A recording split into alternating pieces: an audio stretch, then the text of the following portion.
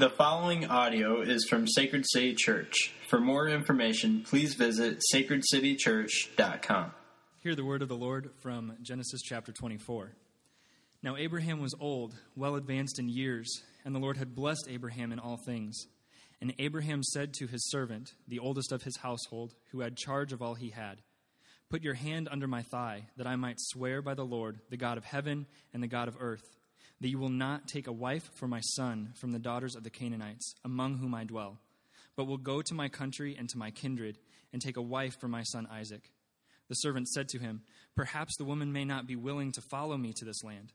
Must I then take your son back to the land from which you came?" Abraham said to him, "See to it that you do not take my son back there. The Lord, the God of heaven, who took me from my father's house and from the land of my kindred, and who spoke to me and swore to me, 'To your offspring I will give this land,' he will send his angel before you, and you shall take a wife for my son from there. But if the woman is not willing to follow you, then you will be free from this oath of mine. Only you must not take my son back there." So the servant put his hand under the thigh of Abraham his master and swore to him concerning this matter. Then the servant took 10 of his master's camels and departed, taking all sorts of choice gifts from his master. And he arose and went to Mesopotamia, to the city of Nahor. And he made the camels kneel down outside the city by the well of water at the time of evening, the time when women go out to draw water. And he said, "O Lord, God of my master Abraham, please grant me success today and show steadfast love to my master Abraham. Behold, I am standing by the spring of water, and the daughters of the men of the city are coming out to draw water. Let the young woman to whom I shall say, 'Please let down your jar that I may drink,' and who shall say, 'Drink, and I will water your camels,' let her be the one whom you have appointed for your servant Isaac. By this I shall know that you have shown steadfast love to my master." Before he had finished speaking, behold, Rebekah, who was born to Bethuel, son of Milcah, the wife of Nahor, Abraham's brother, came out with her water jar on her shoulder. The young woman was very attractive in appearance, a maiden whom no man had known. She went down to the spring and filled her jar and came up. Then the servant ran to meet her and said, "Please give me a little water to drink from your jar." She said, "Drink, my lord." And she quickly let down her jar upon her hand and gave him a drink. When she had finished giving him a drink, she said, "I will draw water for your camels also until they have finished drinking." So she quickly emptied her jar into the trough and ran again to the well to draw water, and she drew for all his camels. The man gazed at her in silence to learn whether the Lord had prospered his journey or not. When the camels had finished drinking, the man took a gold ring weighing a half shekel and 2 bracelets for her arms weighing 10 gold shekels, and said, "Please tell me whose daughter you are. Is there room in your father's house for us to spend the night?" She said to him, "I am the daughter of Bethuel, the son of Milcah, whom she bore to Nahor."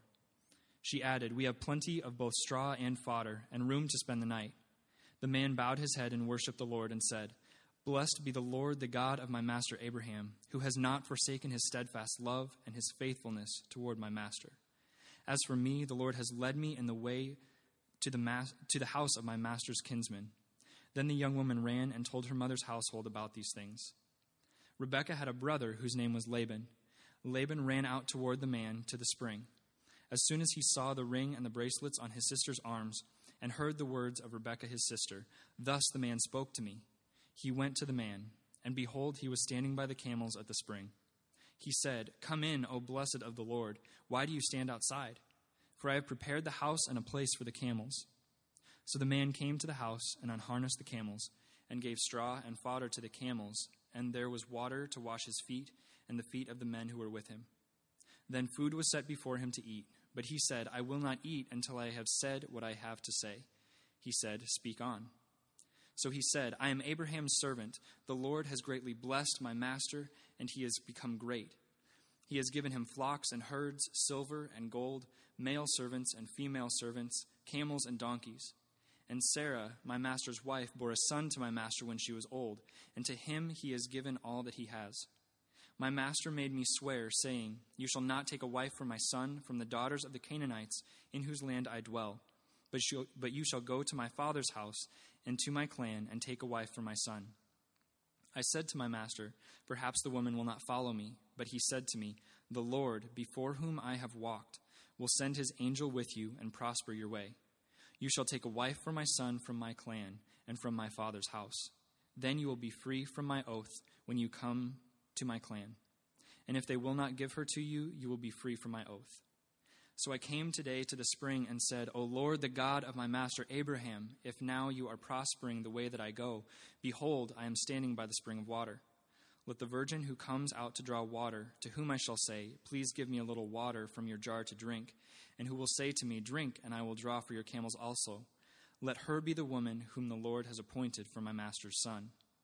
Before I had finished speaking in my heart, behold, Rebekah came out with her water jar on her shoulder, and she went down to the spring and drew water. I said to her, please let me drink. She quickly let down her jar from her shoulder and said, drink, and I will give your camels drink also. So I drank, and she gave the camels drink also. Then I asked her, whose daughter are you? And she said, the daughter of Bethuel, Naor's son, whom Milcah bore to him. So I put the ring on her nose and the bracelets on her arms. Then I bowed my head and I worshipped the Lord and blessed the Lord, the God of my master Abraham, who had led me by the right way to take the daughter of my master's kinsman for his son. Now then, if you are going to show steadfast love and faithfulness to my master, tell me, and if not, tell me, that I may return to the right hand or to the left. Then Laban and Bethuel answered and said, the thing has come from the Lord. We cannot speak to you good or bad. Behold, Rebekah is before you. Take her and go, and let her be the wife of your master's son, as the Lord has spoken. When Abraham's servant heard the words, he bowed himself to the earth before the Lord. And the servant brought out jewelry of silver and of gold and garments and gave them to Rebekah. He also gave to her brother and to her mother costly ornaments. And he and the men who were with him ate and drank, and they spent the night there. When they arose in the morning, he said, send me away to my master. Her brother and her mother said, let the young woman remain with us a while, at least 10 days. After that she may go. But he said to them, do not delay me, since the Lord has prospered my way. Send me away that I may go to my master. They said, let us call the young woman and ask her. And they called Rebekah and said to her, will you go with this man? And she said, I will go. So they sent away Rebekah, their sister, and her nurse, and Abraham's servant and his men. And they blessed Rebekah and said to her, our sister, may you become thousands of 10,000s, and may your offspring possess the gate of those who hate him. Then Rebekah and her young women arose and rode on the camels and followed the man. Thus the servant took Rebekah and went his way. Now Isaac had returned from Beer-al-Roi and was dwelling in the Negeb. And Isaac went out to meditate in the field toward evening. And he lifted up his eyes and saw, and behold, there were camels coming. And Rebekah lifted up her eyes, and when she saw Isaac, she dismounted from the camel, and said to the servant, who is that man walking in the field to meet us? The servant said, it is my master. So she took her veil and covered herself. And the servant told Isaac all the things that he had done. Then Isaac brought her into the tent of Sarah his mother, and took Rebekah, and she became his wife, and he loved her. So Isaac was comforted after his mother's death. This is the word of the Lord. Thanks be to God. You may be seated.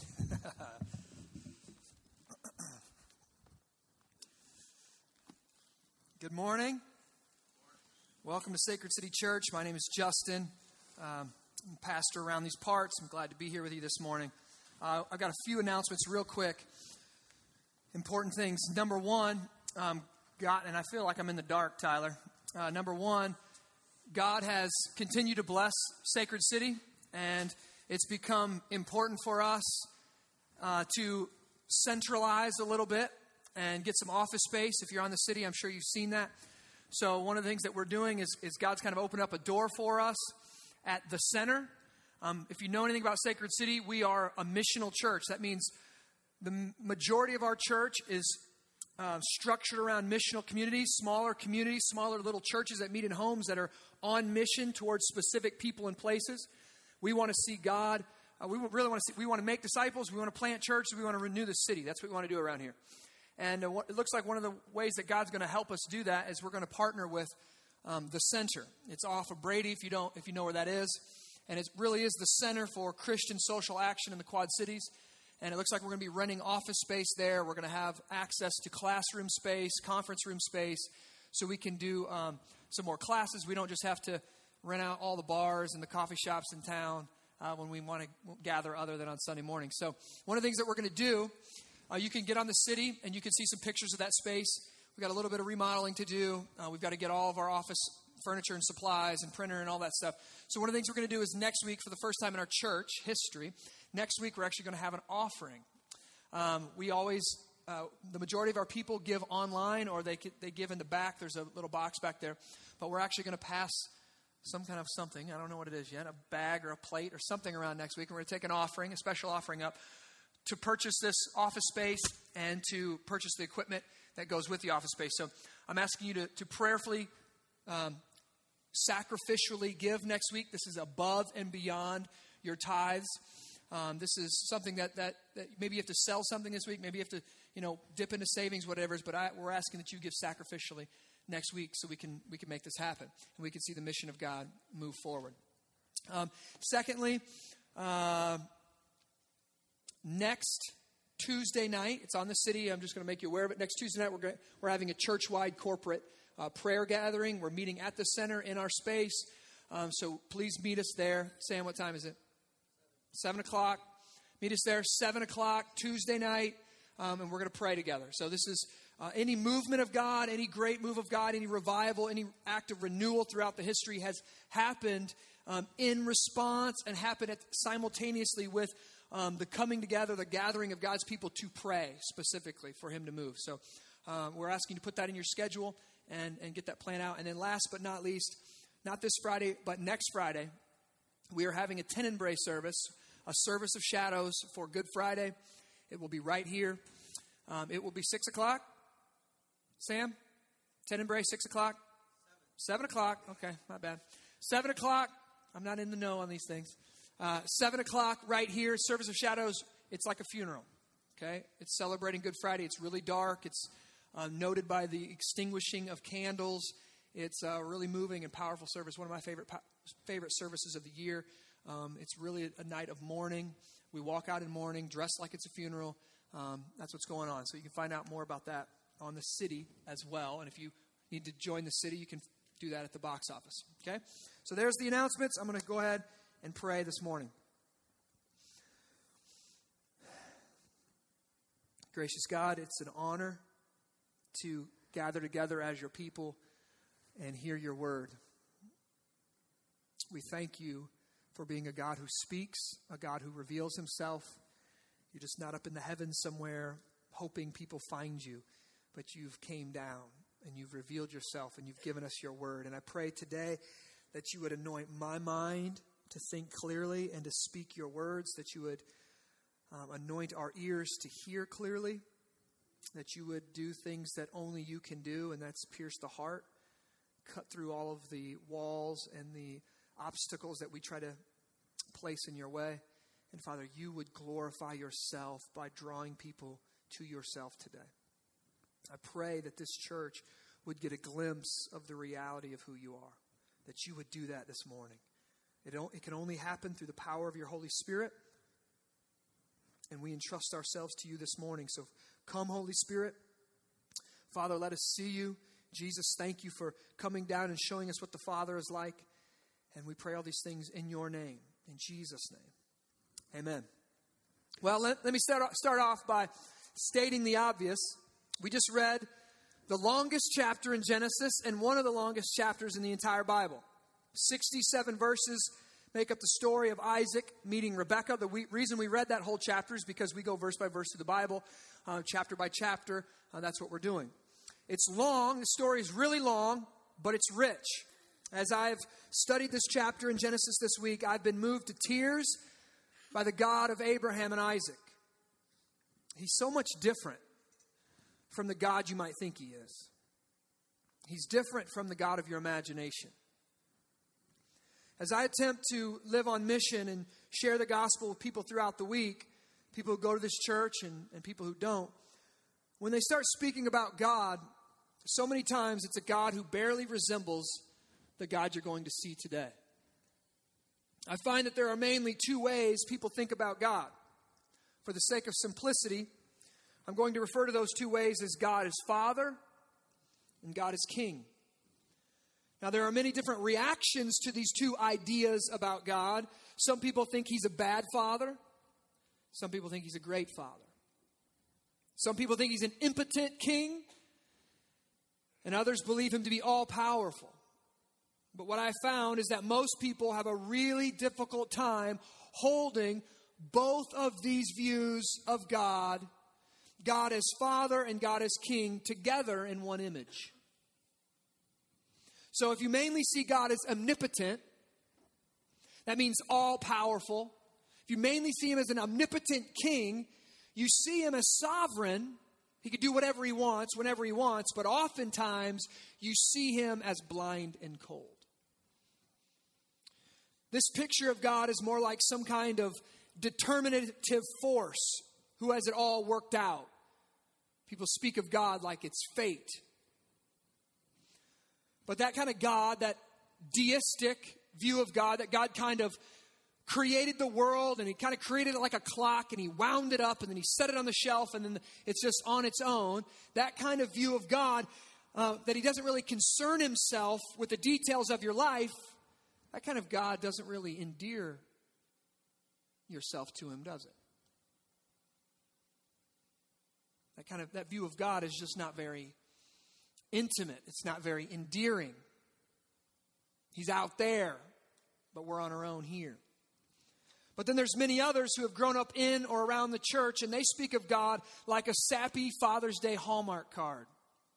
They see God as incredibly tender, which endears him to them. That's really sweet, but oftentimes this tender God is talked about like he's powerless to deal with the realities and the circumstances of our lives. He's sweet, but he leaves us to handle our stuff on our own. The glaring problem with these two views of God is that they're just not accurate. And therefore, because they're not accurate of the real God who exists, they don't bring us to worship. See, God as Father might endear yourself to him, but I end up resenting him because I think he's impotent. Oh, he's sweet, but he can't really do nothing to help me. And God as King might cause me to stand back and go, wow. But it doesn't move my heart to love him. But what brought me to weep and worship this week was the God of the Bible, the true and living God of Abraham and Isaac, a God who is, listen to this, both intimately tender and omnipotently sovereign. Intimately tender and omnipotently sovereign. We see this tender sovereign throughout chapter 24, but it really comes together around this Hebrew word called hesed. 3 times in this chapter it's used, and all 3 times it's translated by the scholars as steadfast love. We actually heard it several times in the reading of the psalm this morning as well. God's steadfast love. In various different translations, this word hesed is translated as kindness, as faithfulness, as mercy, as goodness, as loyalty, and of course, as steadfast love. It's a word that no single English word can accurately define. It's what I like to say, it's a loyal love that God has for his covenant children. It's a fatherly king type of love. And it's a love, listen to this, that every single person who has ever been born of a woman, that's you if you didn't know, desires more than anything else in your life. You were created to desire hesed, to desire God's loyal covenant love. It's one thing that unites the human race.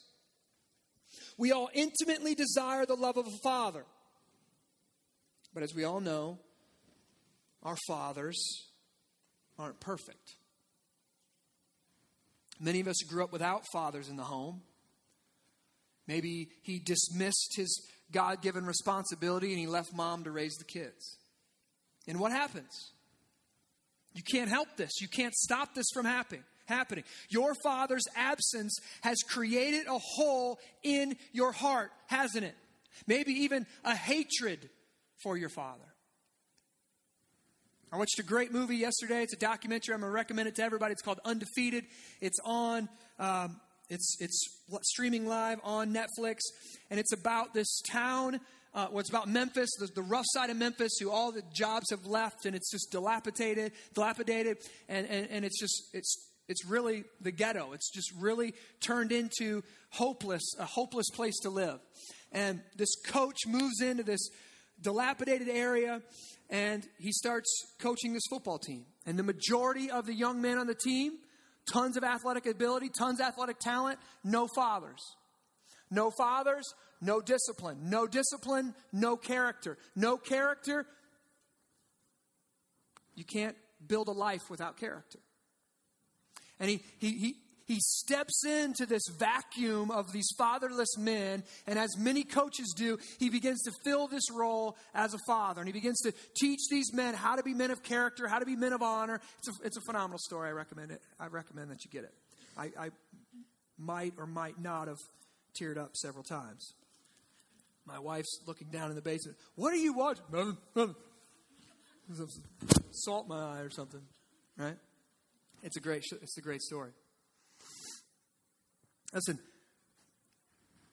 you see in this movie this battle over these young men. You look at them and they're strong. They're 300 pounds. They're powerful. This 300-pound guy can run, I don't even know what it was, like a 4.8 40. Like, you look at this guy and then you see him weeping over the absence of his father. You see him, in a sense, controlled by this hole that he has in his heart from having an imperfect or not having a father at all.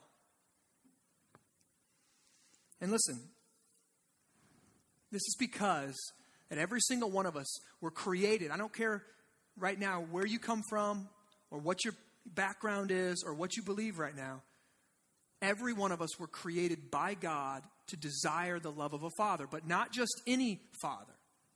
See, the reason we have these holes and these gaps is because we were created to desire the love of a perfect father, and none of us had a perfect father. Let me try to tease this out a little bit here. See, many of you were raised with a dad who was super sweet, right? He was the tender dad. You were his princess, or what? I could just go into this right here, right? He had a pet name for you. He was really tender. He was really sweet. He never raised his voice. He was calm, cool, collected. He was just super sweet. But tender dad, let's just be honest. Tender dad was kind of a wimp, wasn't he? Let's just be honest, right? More than likely, he very rarely crossed mom, and definitely didn't cross you. More than likely, he never crossed your will, and he let you get away with just about anything. He might have been the type of man who rarely stands up for what he believes in. He just kind of went with the flow. And what often happens is that sappy dad starts to look kind of pathetic to his kids when they get into the teenage years, right? The kids start to know, I can get away with anything. If I'm late for curfew, I just got to feed him a little story and dad's not going to do anything. You start praying that dad's the one waiting up for you when you get home and not mom, right? He's sweet, gentle dad. He's tender, but he has no toughness. He looks powerless. And therefore, listen to this. This is what's crazy. Therefore, he kind of becomes repulsive to you. What a wimp, you think. Oftentimes, girls begin to choose men then who are complete opposite of that. That's tenderness without power. But many of us also grew up with the flip side of that coin, which might be more common. We grew up with a father who was tough, but not tender. This type of father has power, but power without tenderness is tyrannical. It's cold, and it creates distance between the one with the power and the one without. He yells, he directs, he's in control, but the family goes when he walks out of the room. See, because we've all lived our lives with some sort of imperfect father, our father's imperfections create holes in our souls that we try to fill in various ways. These holes often affect our view of God, and the only way, listen to this, the only way for our view of God to change, hear me, the only way for your view of God to change is for us to bring that view of God to the Scriptures and see how they line up. Can we come to the Scriptures and let the Scriptures dictate for us what our view of God is? And there's many of you that have said in the church for a long time, and I've read systematic theology, I've got a good view of God. How are you living then? What is the fruit of your life? See, it's with this in mind, I think, that God gives us His gospel message. And this narrative from Genesis 24, it tells us the good news that God is both powerful, all-powerful, and intimately tender to His covenant children. He is not one or the other. He doesn't lean one way or the other. He's simultaneously tough and tender, powerful and present. His hesed, His loyal love, isn't sappy and powerless, nor is His sovereignty and His providence cold and mechanical. He's a tender Father and a sovereign King, and we're going to see that right away in our passage. So open up your Bible or your app to chapter 24. Verse 1 shows us an aging Abraham. It says, now Abraham was old, well advanced in years, and the Lord, look at this, the Lord had blessed him in all things. See, God has been watching over Abraham and blessing him. I want you, guys, over 13 times, the main actor in this text is God, even though He doesn't speak. Over 63 verses, God is referred to 13 times. He's the main actor in this text. And I hope today that you walk away with a good vision of the reality of who He is. Right away, Abraham is old, he's well advanced in years, and God has been blessing him. He's been tender to Abraham for over 100 years. And Abraham, he knows he's getting up there in age. His wife Sarah has already died at the ripe old age of 127. And he knows that his time is coming soon, right? So he sets out to get his son, Isaac, hitched. Right? We got to see the blessing go out. I want to see Isaac get married. Isaac's like 40 years old here and not married. All right? We learn in the last verse of this chapter that he's been mourning. Right now, Isaac is in mourning the loss of his mom. Isaac is lonely, man, and he needs to go on a date, you know? He's 40, still living with the parents. Mama dies. Nobody cooks mac and cheese like Mama. I miss Mama. Right? He starts to get on old Father Abraham's nerves. Abraham's like, all right, I got to find this 40-year-old virgin, a woman. Right? So Abraham's, he sets out to do that. He sets out to find Isaac a wife. So he called, and it gets weird here for a second. So he calls in one of his servants. Abraham calls in one of his servants. He was rich because God had blessed him in all things. So he had servants and he had camels. He had all kind of wealth. He calls his servant in and he does this secret high thigh handshake. Okay, put your hand on my thigh. I don't even want to talk about this. It's a euphemism and I don't even want to talk about what it means, all right? But it's some kind of awkward high thigh handshake. This is just weird, okay? Men, if you try to do this, even though it's biblical, I'll punch you in the throat, okay? So it's some kind of secret handshake between Abraham and his servant, and he makes him swear, and he says this, go to my brother's house. Now, if you remember, his brother's house, they're pagans. They're not believers. God saved Abraham out of a pagan, out of a moon-worshiping, demon-worshiping family. But he says, I want you to go to my brother's house. I want you to find a woman there, and I want you to bring her back to me. Bring her back. If she says no, that's fine. You're released from that oath, but I want you to bring her back. No, you can't go there. My son cannot marry from the Canaanites. That's going to be trouble. Go to my father's house, of my brother's house, and bring back a woman for Isaac.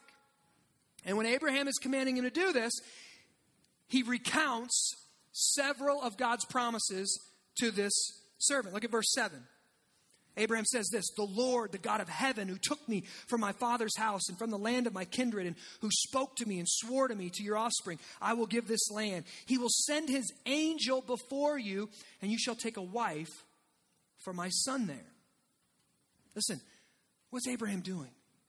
He's recounting to his servant the loyal love of God, the hesed of God. He's saying, God has been faithful to me. He's shown his power and his sovereignty to me. And that hesed, that loyal love, has filled Abraham and his servants with faith. So what happens? This is what happens. The servant does the secret handshake, swears to do Abraham what he promised he's going to do, and the servant takes off. Now, I just love this. Okay? The servant takes off. He knows he's on an important mission, but what does he do? What's one of the first things that he does? Look at verse 12. And he said, "O Lord, God of my master Abraham, please grant me success today and show steadfast love to my master Abraham." I want you to see what's going on here. This is the first prayer in the Bible that asks for specific guidance from God.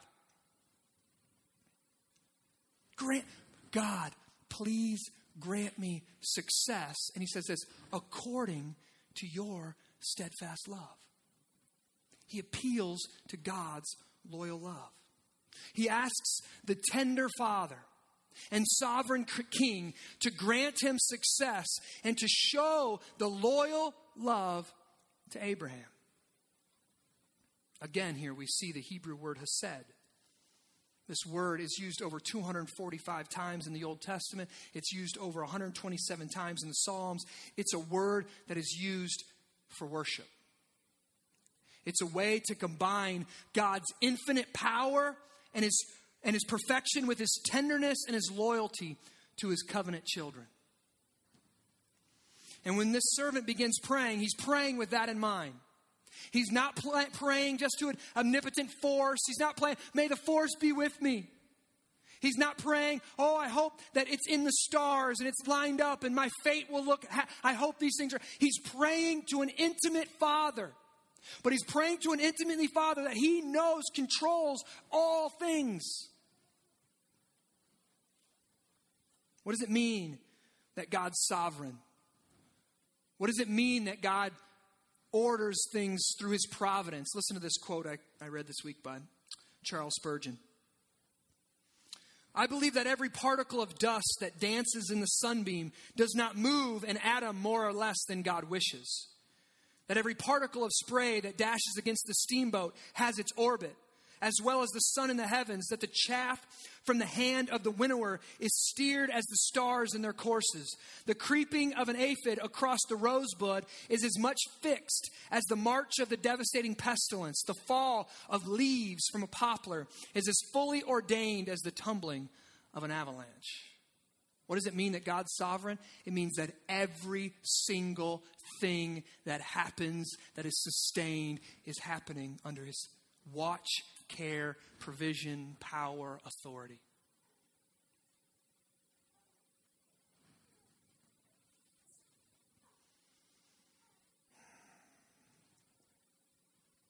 And I want to say that is a way to think about hesed.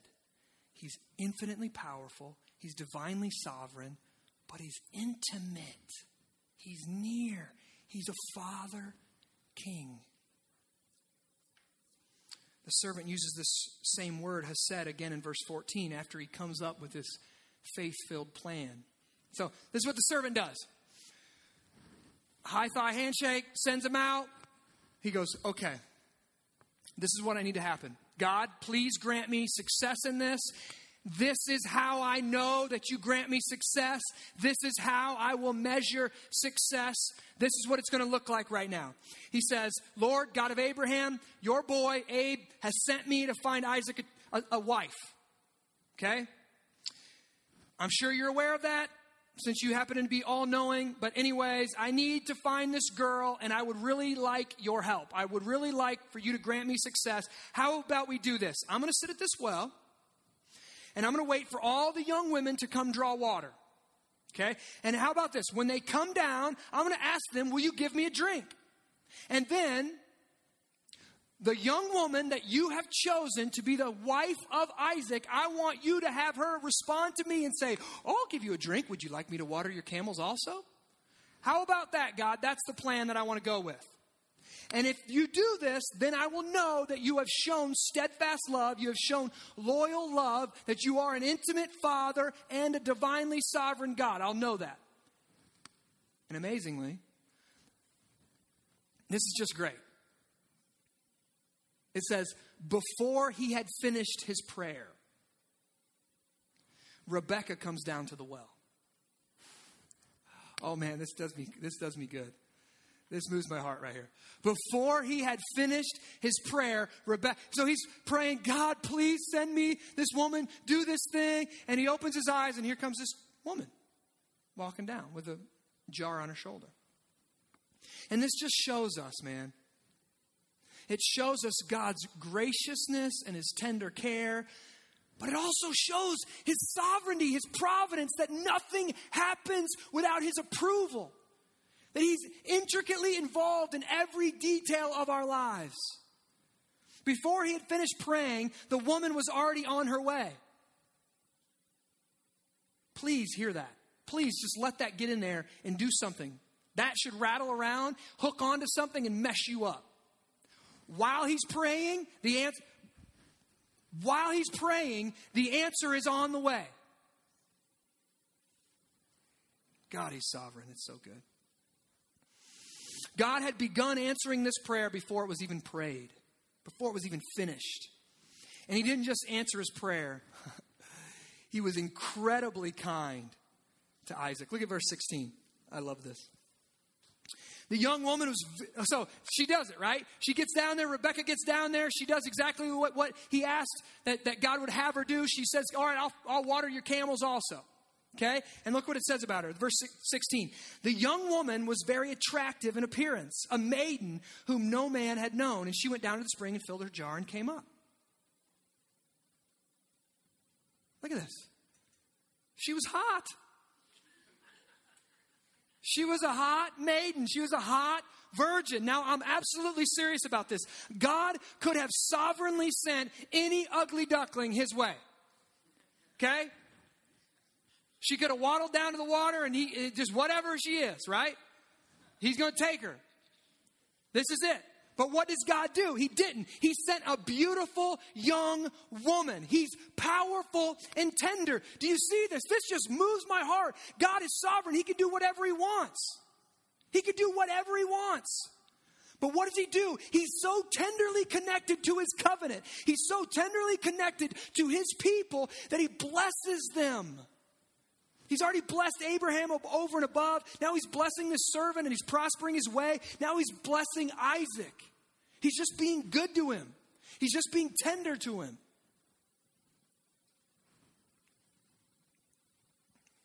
Is that how you view God? As powerful and tender? Or do you view him as this wimp? Or do you view him as mean and doesn't really care about what would make you happy? And I use that in a very specific way, because only God can make us happy, ultimately. Rebekah then responds just the way that the servant had asked God for her to respond. And what does the servant do? Can I ask you, what would you do? What do you do when you get a firsthand glimpse into the plan of the Father King? What do you do when you stand back and go, wow, he's been that good to me? He's been in control of all of the detours that I've taken in my life, and he's gotten me in this moment, and he's been near to me and intimate with me. What do you do? What do you do when you get a view of the absolute power of God coupled with his fatherly care? Look at verse 26. This is what you do. This is the only thing you do. The man bowed his head and worshiped the Lord and said, blessed be the Lord, the God of my master Abraham, who has not forsaken his steadfast love. There's the Hesed again. His faithfulness toward my master. As for me, the Lord has led me in the way to the house of my master's kinsman. He bows his head and he worships the Lord. He responds the only way to respond to a true, intimate king. He responds in worship. See, listen. God's sovereignty alone doesn't bring your heart to worship. God's sovereignty alone doesn't melt your heart. Nor does his tenderness alone. Those of you who think you serve some kind of cuddly, dudley Jesus, you think of Jesus as your boyfriend or something. That doesn't bring you to worship him. But when we see God rightly, as he truly is, our hearts are melted. The hardest hearts get melted by God's loyal and steadfast love. The hardest hearts get melted by God's loyal love. And then listen. And when our hearts get melted, then we respond. And that loyal love, that covenant love, then empowers us and motivates us for faith-filled, tender trust and obedience. See, God lets this servant, this unnamed servant, I love it. We don't even get his name, just the servant. God lets this unnamed man, this insignificant man, God lets this servant see his hesed. He lets him get a glimpse of his loyal love. His tender, loyal, and all-powerful love. And that love motivates him for mission. Look at verse 34 and 36.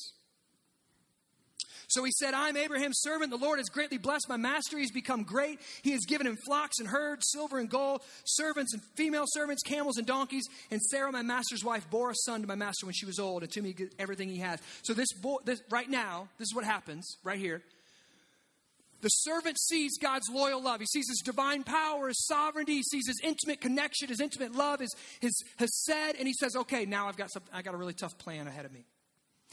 This servant has now got to go to Rebekah's dad and convince Rebekah's dad, right? He's got to ask permission to take his daughter away to another land to marry this guy named Isaac, sight unseen.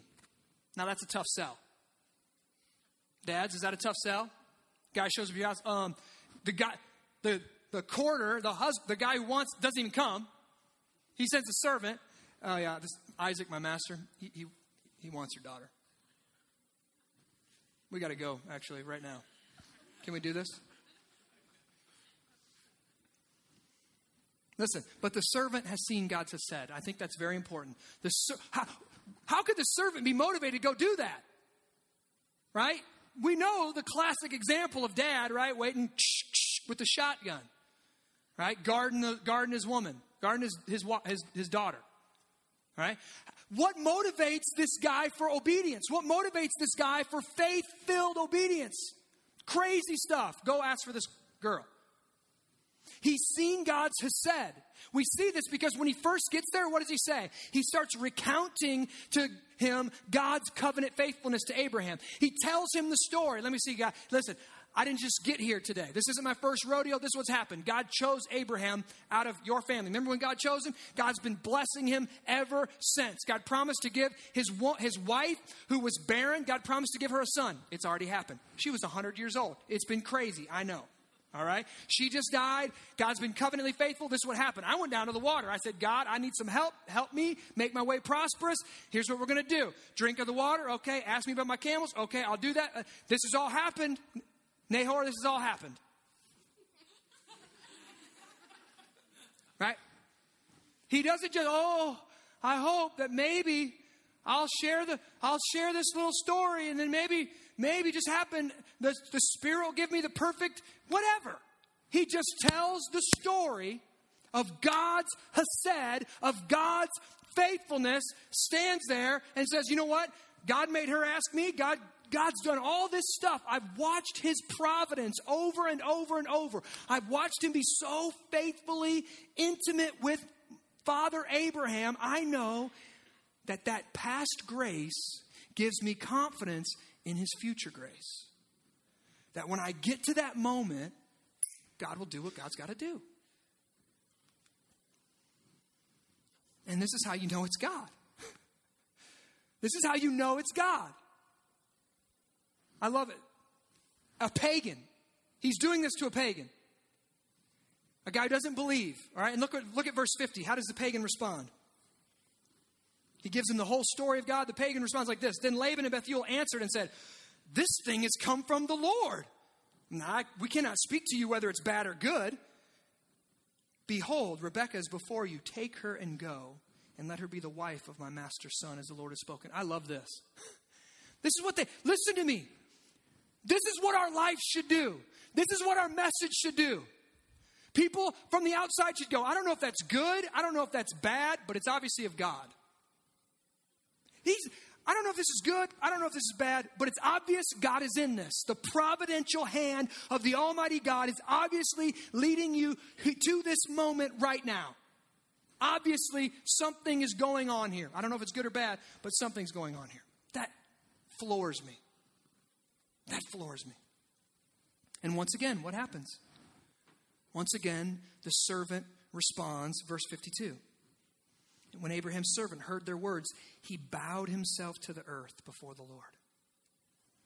He bowed himself before the Lord. Listen, a good look at the God of the Bible does this. A good look at the God of the Bible does this to you. It changes you. It humbles you. If you see God as Father only, as a sweet guy who kind of loves everybody but has no real power or standards, you're going to feel like a kind of sentimentality towards him. But you won't have any real power. A sentimental relationship with your boyfriend Jesus won't change you. A sentimental, oh God, he's kind of cool. This little affection, that won't change. It won't give you strength to overcome the addictions, the negative thought patterns in your life, the negative habits it won't empower you for change. It won't help you have a strong marriage or raise godly children or be good in business or have strong character. That kind of sappy love won't empower you. But on the other hand, if you view God as only king, being around him is going to begin to feel oppressive. You're going to start feeling like nothing is ever good enough for him.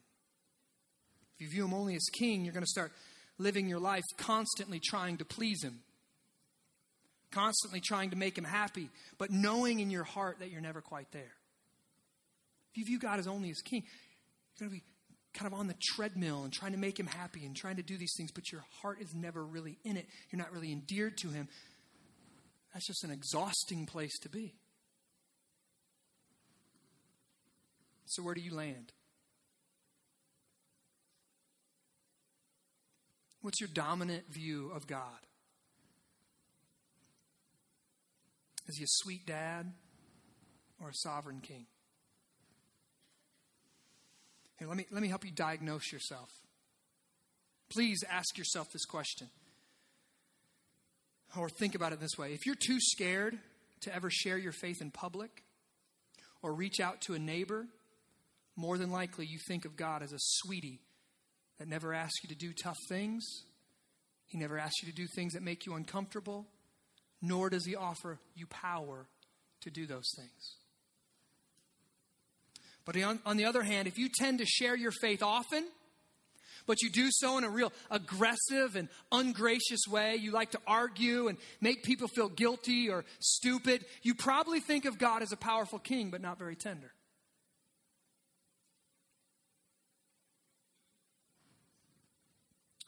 If you lack boldness, you need to see God as powerful and in control. And if you lack gentleness, you need to see and experience God as a tender father. But how do I do that? So I want you ask yourself, where do you land? Tender? Tough?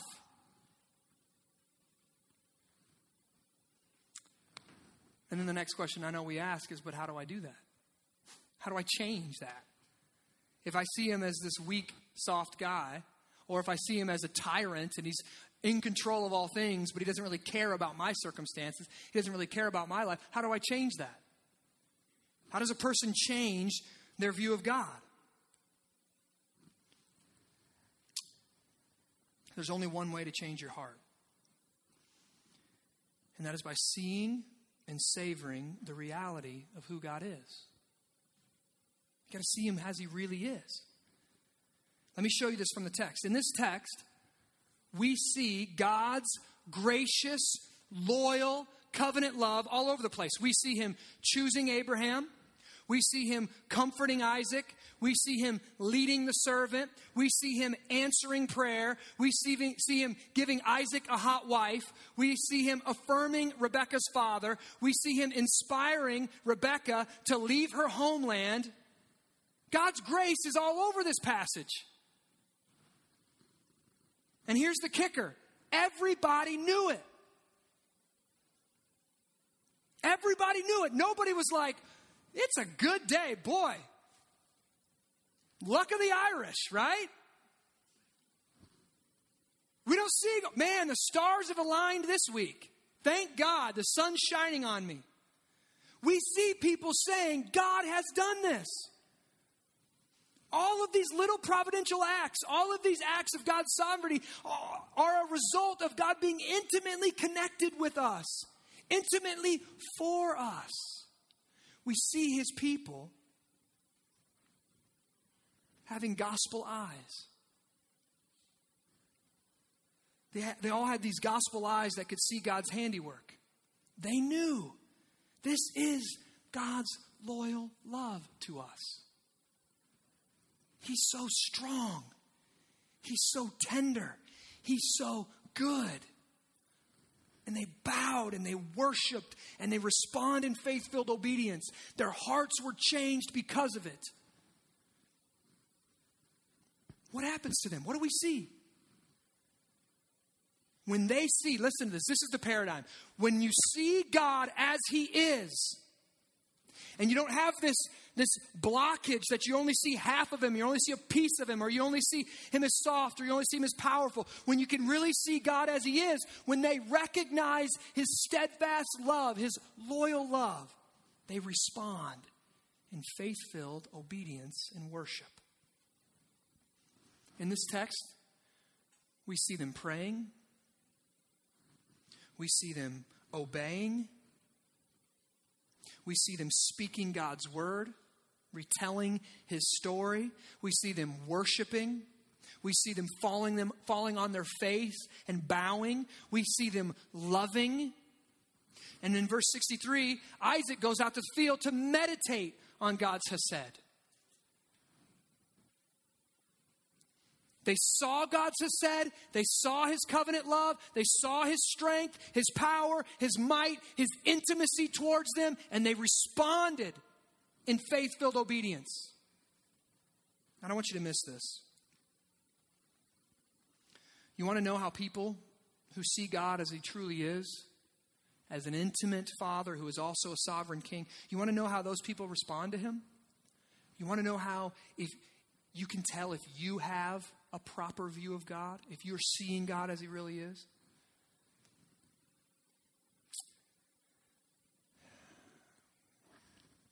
In a sense, those people crawl up into his lap. In this text, you see them praying. They pray throughout the day. People who see God as he truly is, they pray throughout the day. They go out to quiet places to meditate on God. They memorize the story of God, and they memorize portions of Scripture. And they worship God intimately in real life. They obey him. They share their faith. They live on mission as missionaries. That's how we know if we're seeing God as he truly is. Because when we see him as he truly is, our heart gets melted and motivated for his mission. Now, is that how your life looks? Do you find yourself often crawling up on the Father's lap, memorizing His Word and meditating on His love? Is that how your life looks? If it doesn't, you might not be seeing God clearly. Now, those things that I just listed, they could sound legalistic to you. Like a checklist for you to earn God's love. Pray, meditate, study, memorize, worship. Do those things and God will approve of you. You could take that list and you can make it into that, but that's not what it's meant to be. See, those things, let me call them means of grace. Those are means of grace. Prayer, meditation, study, memorization, worship. Those are means of grace. Listen, they're like an oil rig. You can erect an oil rig in my backyard, and that thing could do what it's meant to do, and it could drill down. And what's going to come up? Nothing, mud, water, I don't even know, right? Nothing's going to come up. But if you build that rig, if you build that oil rig on top of an oil field, when you drill down, oil comes up, right? In the same way, when we practice prayer, Bible reading, study, meditation, and worship on top of our legalistic attempts to make God happy, nothing comes up. Nothing comes up. If you're, I got to please God today. I'm going to read. I'm going to pray. I'm going to do the right thing. And you're doing that on top of this legalistic tendency of the human heart that says, I need to make God happy because He's kind of like that irritable dad who's unpleasable. I'm going to try to please Him, but it's never going to be good enough. You're going to drill down. You could pray. You can meditate. You can do all these things and tap into nothing. But if we practice those same means of grace on top of, on the foundation of God's hesed, God's loyal, steadfast love towards us, that love begins to come up through the surface and it begins to change us. See, when you build it on top of, I am accepted and approved of God because of Jesus Christ, that I can do nothing to make Him happy, and I can do nothing that's going to cause Him to turn His back on me because Christ obeyed for me. And that God is intimate Father and sovereign King. When you build the rig on top of that, you drill down into that hesed, and what comes up? God's steadfast love. And it begins to change your view of God. And what does it do? When you change your view of God, it changes your heart. It changes the way we see God. It changes the way we see the world. And that is how God changes people. So listen, don't throw out the oil rig. Just because you were in part of a church or you were part of a denomination or you grew up, read, pray, Bible study, meditate because God will love you if you do. Just because you grew up drilling down to nothing. Don't throw out the rig and say, oh, the rig is no good. There's no point. That's just a legalistic checklist. I don't want to read. I don't have to pray. I don't have to study. I don't have to meditate. I don't have to do those things. Don't throw out the rig. That's God's ordained means to bring up His hesed. That's God's ordained means to bring up the love of God, to change our view of who He is, to change our outlook of the world. Don't throw out the oil rig.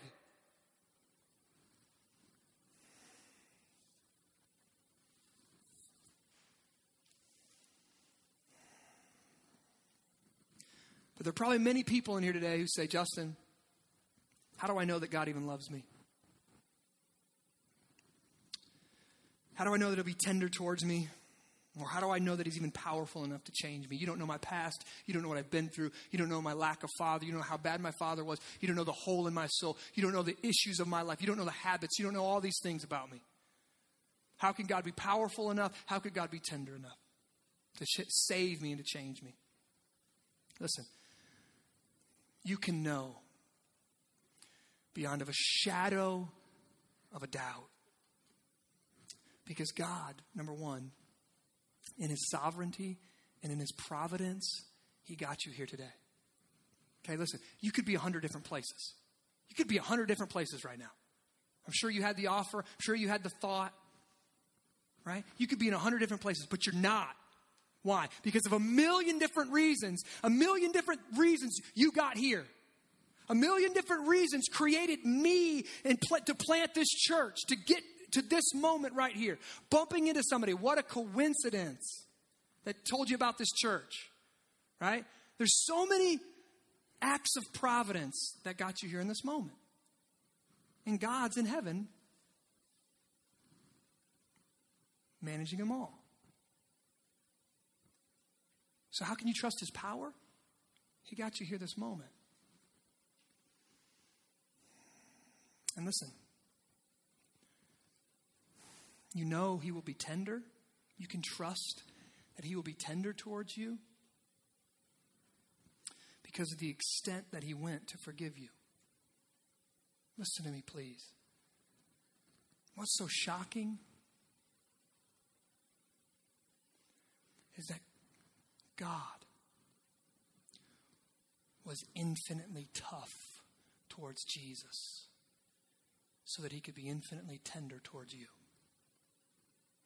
Jesus got his backhand so you could be embraced into his lap. The Father poured his wrath out on Jesus, the wrath that's rightly due to you for your rebellion and your rejection, and you want to live your life on your own. You deserve the wrath of God. We all deserve the wrath of God for sin. And God poured his righteous wrath on his own son, a son who had done nothing wrong, a son who was perfect, a son who deserved nothing but the tenderness of a father. But instead, God gave him the toughness that you deserve. He gave him the wrath that you deserve. He gave him the beating that you deserve. He gave him the crucifixion that you deserve. He gave him the death that you deserve. How can you trust that God will be tender to you? Look at the extent that he went so he could be tender towards you. Killed his own son so that he could adopt you into his family.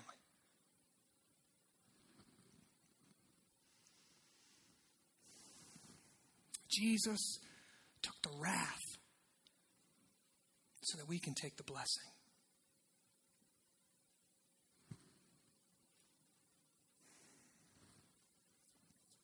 It's said of Jesus that a bruised reed he will not break. Jesus took the wrath of God and still remains tender towards us. Only the Son of God can do that. So in this moment, I pray that the Spirit and the Word has been working in your heart. It's been convicting you of your sin. And I pray that you would respond by placing your faith in the God of this gospel. The God who's not a sissified pushover. The God who's not a tyrannical king. A God who's in control of all things while simultaneously being intimately tender towards his children. But listen, let me hear this. God, when I say children, I mean his covenant children. God will not and is not tender towards all humanity.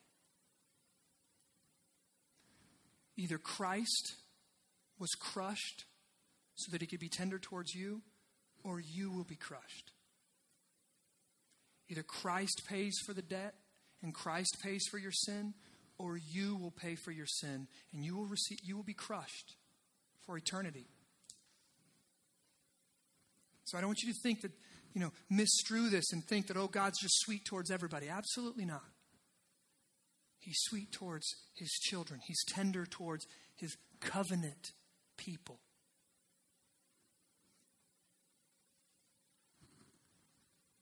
Is that you? And if it's not, why not? He's got you here this moment. You're listening to this message. Will you respond in faith? Father, I thank you for your Spirit. I trust that you are here. I trust that you are convicting. I trust that you are filling people with faith. Father, I ask that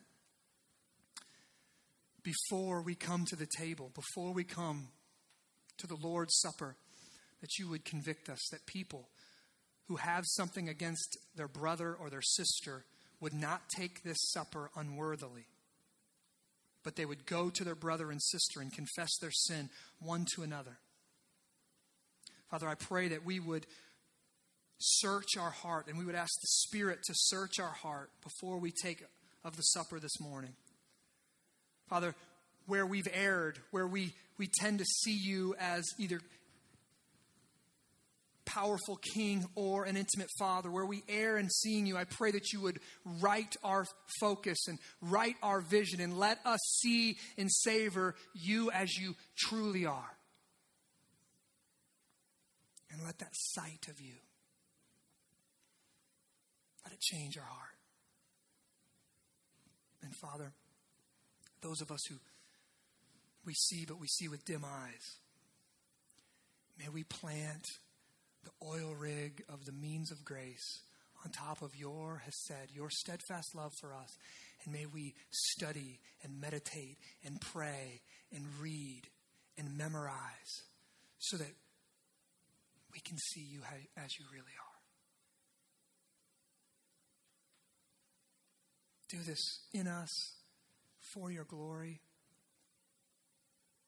and for our joy.